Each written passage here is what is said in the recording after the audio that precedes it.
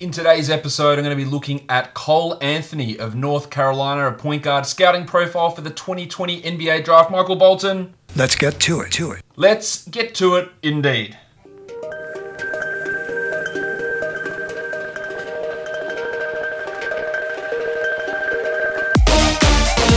You are Locked On Fantasy Basketball, your daily fantasy basketball podcast, part of the Locked On Podcast Network, your team every day.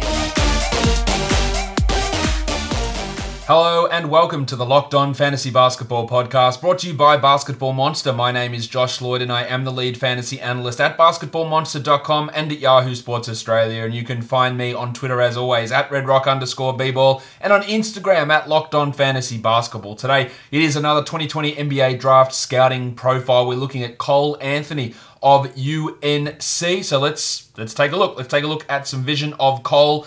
A guy that came in really highly regarded out of high school and didn't really live up to that expectation in college. Let's get the basics of Anthony. He's a 6'3" point guard. He probably plays a little bit smaller than that. Wingspan's not great. Only 6'3.5", so he's basically an even wingspan. So not great length in that end. He's not super large, 184 pounds. He's just turned 20 years of age. So he's going to be 20 when the NBA season starts. A little bit older than some of these guys, not massively, but a little bit older than guys like LaMelo and Anthony Edwards. And he had struggled a little bit coming into North Carolina as their point guard. Now, let's get this out of the way straight away. North Carolina's team, there were issues with it.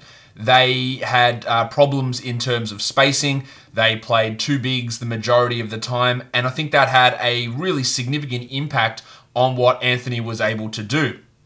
So when we look at some of the numbers he put up, they're far from ideal. Like they're not good. They're not good numbers in a lot of areas. But a large proportion of that, I think, can be attributed to the North Carolina system.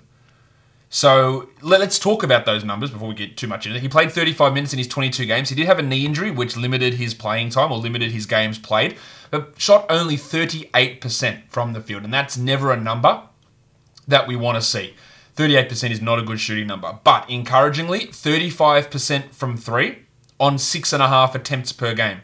He also went 75% from the line, and that was on 6 attempts. So got to the line at a pretty decent rate as well. He was relatively high usage, 30% usage. He averaged, impressively, 6 rebounds per game, or 5.7. He is a very strong rebounder as a point guard. Really good. Only 4 assists, 0.3 blocks, 1.3 steals. He averaged 3.5 turnovers, so his assist to turnover and his assist to usage ratio is really low. But 18.5 points, 6 and 4. So 18.5, 6 and 4 is what he averaged. So on your traditional box score numbers, they're okay. A true shooting of just 50% is not good at all. His PIPM was down at 3.17, which was fairly low in this class. For reference, the leader in PIPM in college was Xavier Tillman at plus 8.22. So we're seeing him down pretty significantly on guys like that. Guys like Devin Vassell is plus 6. Cassius Winston plus 6, Obi Toppin plus 6.9, Kongwu plus 7.2. So a number of other draftable players have significant higher numbers in that impact metric. But again, some of it is to do with the players that Cole was playing alongside at North Carolina. Now, what do we make of what he did in terms of the shooting numbers? Because they are rough. 35% from three, though, is okay. 41% of his shots came from three, and that's a decent ratio. A free throw attempt rate of 37% is also pretty good. I think he can be a passable NBA shooter. There's a couple of things we need to look at, though, with him. I think he didn't get to the rim as much as we would have liked. His finishing there wasn't ideal. His two-point shooting was horrible, and so much of that was shot selection. But then how much of that shot selection query with Anthony do we put into him and him taking the bad shots deliberately, or him being forced into those bad shots because there was no space anywhere, because there was two bigs in the paint and teams were sagging off, and he just didn't have the space to operate. Where in the NBA, he's going to have a lot more room to create for himself and to get those shots off. And maybe that doesn't result in him taking these really poor step back jumpers and poor finishes around the rim, because his rim finishing wasn't all that strong either. He was at just 8 of 27 at the rim, which is clearly, that's in half-court play. That's clearly not a good number. Yeah, that's 30% finishing. It's a horrible, horrible number. And most of his shooting was pretty poor. Now, he didn't take a huge amount of mid-ranges, but he didn't convert those at a super high rate. But that finishing is a horrible, horrible number. But in college, so in high school, I thought he finished at a much higher level. Of course, it's a different game, but he looked to have more burst, more pop, more bounce in that area, and finished at a different region. Or at a different level. Sorry, that's what I'm trying to say. They did in high school. So it gives me some faith that if the floor is spaced out a little bit more for Cole, he will be able to push in there and he will be able to finish at more of a higher rate than what he did. You just would hope that that's able to translate. And that's the big question mark here, I believe, with Cole Anthony. There's no question mark, though, when you're buying parts for your car.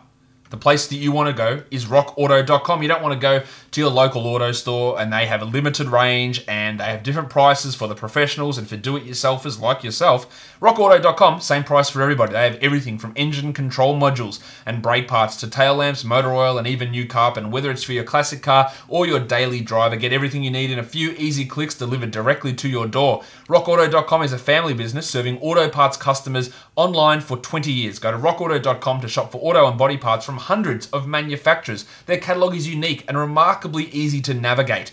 Quickly see all the parts available for your vehicle and choose the brands, specifications, and prices you prefer. Go to rockauto.com right now and see all the parts available for your car or truck. Write Locked On in their How Did You Hear About Us box so that they know that we sent you. Amazing selection, reliably low prices, all the parts your car will ever need. rockauto.com. This is your invitation to the intersection of versatility and design. Experience the empowering feeling of the Lexus SUVs and some of the best offers of the year on select models at the Invitation to Lexus sales event, now through April 1st. Get $750 cash towards the lease of a 2024 NX350 all-wheel drive. Experience amazing at your Lexus dealer. Call 1-800-USA-LEXUS for important lease cash offer and pricing details. Restrictions apply. Not all customers will qualify. Offer available in the Lexus Eastern area and it's April 1st, 2024.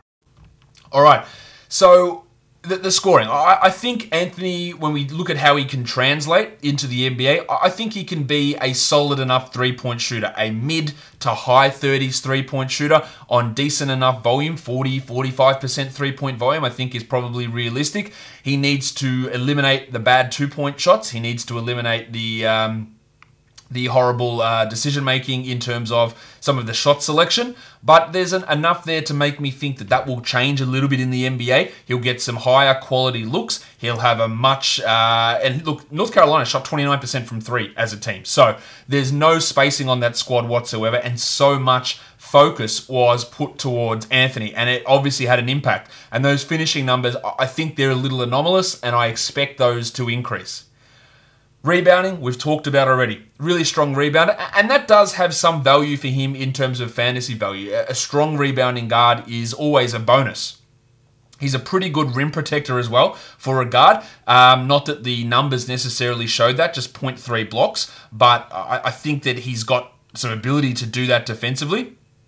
I really think that he can be pretty strong. An opponent shot just 39% when he was defending them. So that's a pretty good number. I think he can do some pretty decent pick and roll type defense. I think he can slide well. I think there's a lot of potential, not for him to be an elite defender, but definitely not to be a bad defender, and probably to be a good to decently good defender. I think there's an ability there for Cole to be able to do that.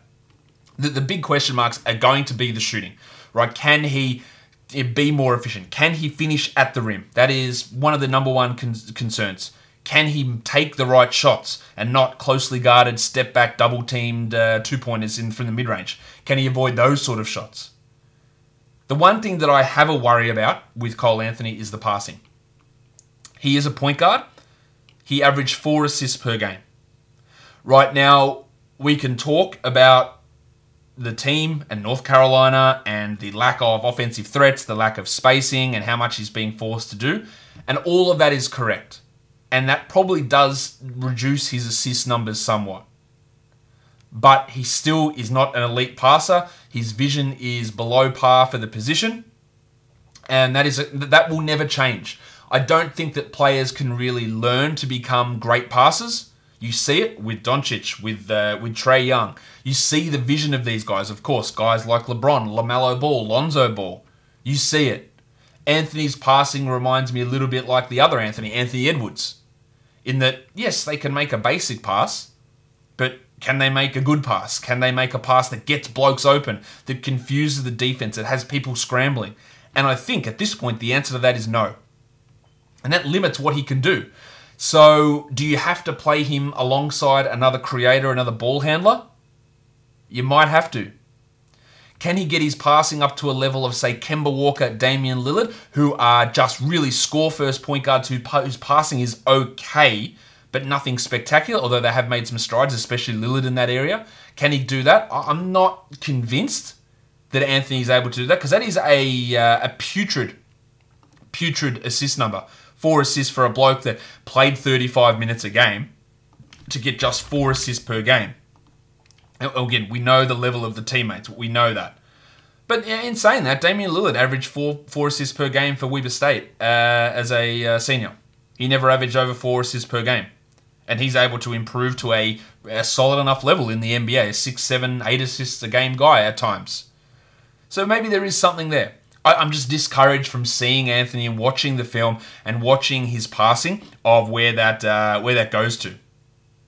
His box score plus minus is relatively rough.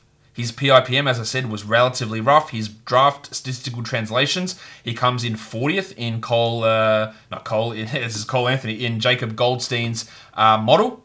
And he translated horribly in my fantasy translations, 314th. That's out of the whole NBA if he was to play 30 minutes where he comes in. So they're all concerns. But I do think that we can get, as a full-time point guard, he could be a 5.5 assist guy. He could be a 6 rebound guy pretty easily. He could be a 2 threes guy. He could be a 17-point scorer. I think he's got that scoring ability. But where it fits, does he need that other creator on his team? And then if so, does that mean he is your nominal shooting guard and he does not have the size to guard other positions apart from point guard? He's 6'3", so he's not small, but his 6'3" wingspan is small. And when you're going up against a 6'6" 2 guard, a 6'5" 2 guard who's got a 6'9" wingspan, that's real problem territory, I think, for Anthony. So I think defensively, he's smart. He can protect the rim. He's got good explosion, good bounce, good ability to get out there and generate some steals as well. But the size, the wingspan, the weight, it's a bit worrisome to me as to where he goes defensively from here and where he fits in the NBA. Footwork does need some improvement, but he's got great strength, great hustle, not strength in terms of ability to keep going, motor, that's the word I'm looking for, great hustle, and that shows in his rebounding. No one will ever criticize Anthony for being lazy, for having a poor work ethic. That is one of the things that is highly respected about him. He is a super strong worker. He will go balls to the wall at all points. And sometimes that can be to your detriment. Hence some of the poor shot selection, because you are going so hard. I've got to do everything. I've got to do this for the team. I've got to go and make these shots. And it's not necessarily in your team's best interest. But again, when you're playing with spuds, sometimes you do have to take those shots. And that won't be the case. From researching him and watching him over the last few days, I felt a little bit more confident in where he sits in the league. Now, I don't think that he is an elite player by any means. I had him going 12th in my latest mock draft. I don't know, out of the guys who I've got ahead of him, which one I would necessarily have him in front of, because the size defensive concerns, the passing concerns, the shot selection concerns, where does that put him? But I look at some of the guys I've got ahead of him, Tyrese Halliburton, Isaac Okoro, for example, even Devin Vassell, who I'm pretty high on as a role player with a solid floor. I'm not sure that any of those guys have all-star upside or high-scoring player upside the way that Anthony does. Will he get there? Probably not. But in terms of those guys, Vassell, Halliburton, Okoro, I think they can be really solid contributors who do super important things to help teams win. But in terms of them developing into a 20-point per game all-star scoring player, I don't think it's there. Anthony, I think it is there. I think there is a risk that if he ever gets there, that it's maybe not all that impactful because of the deficiencies with size defensively and the creation stuff. I think there's real problems with that for Cole.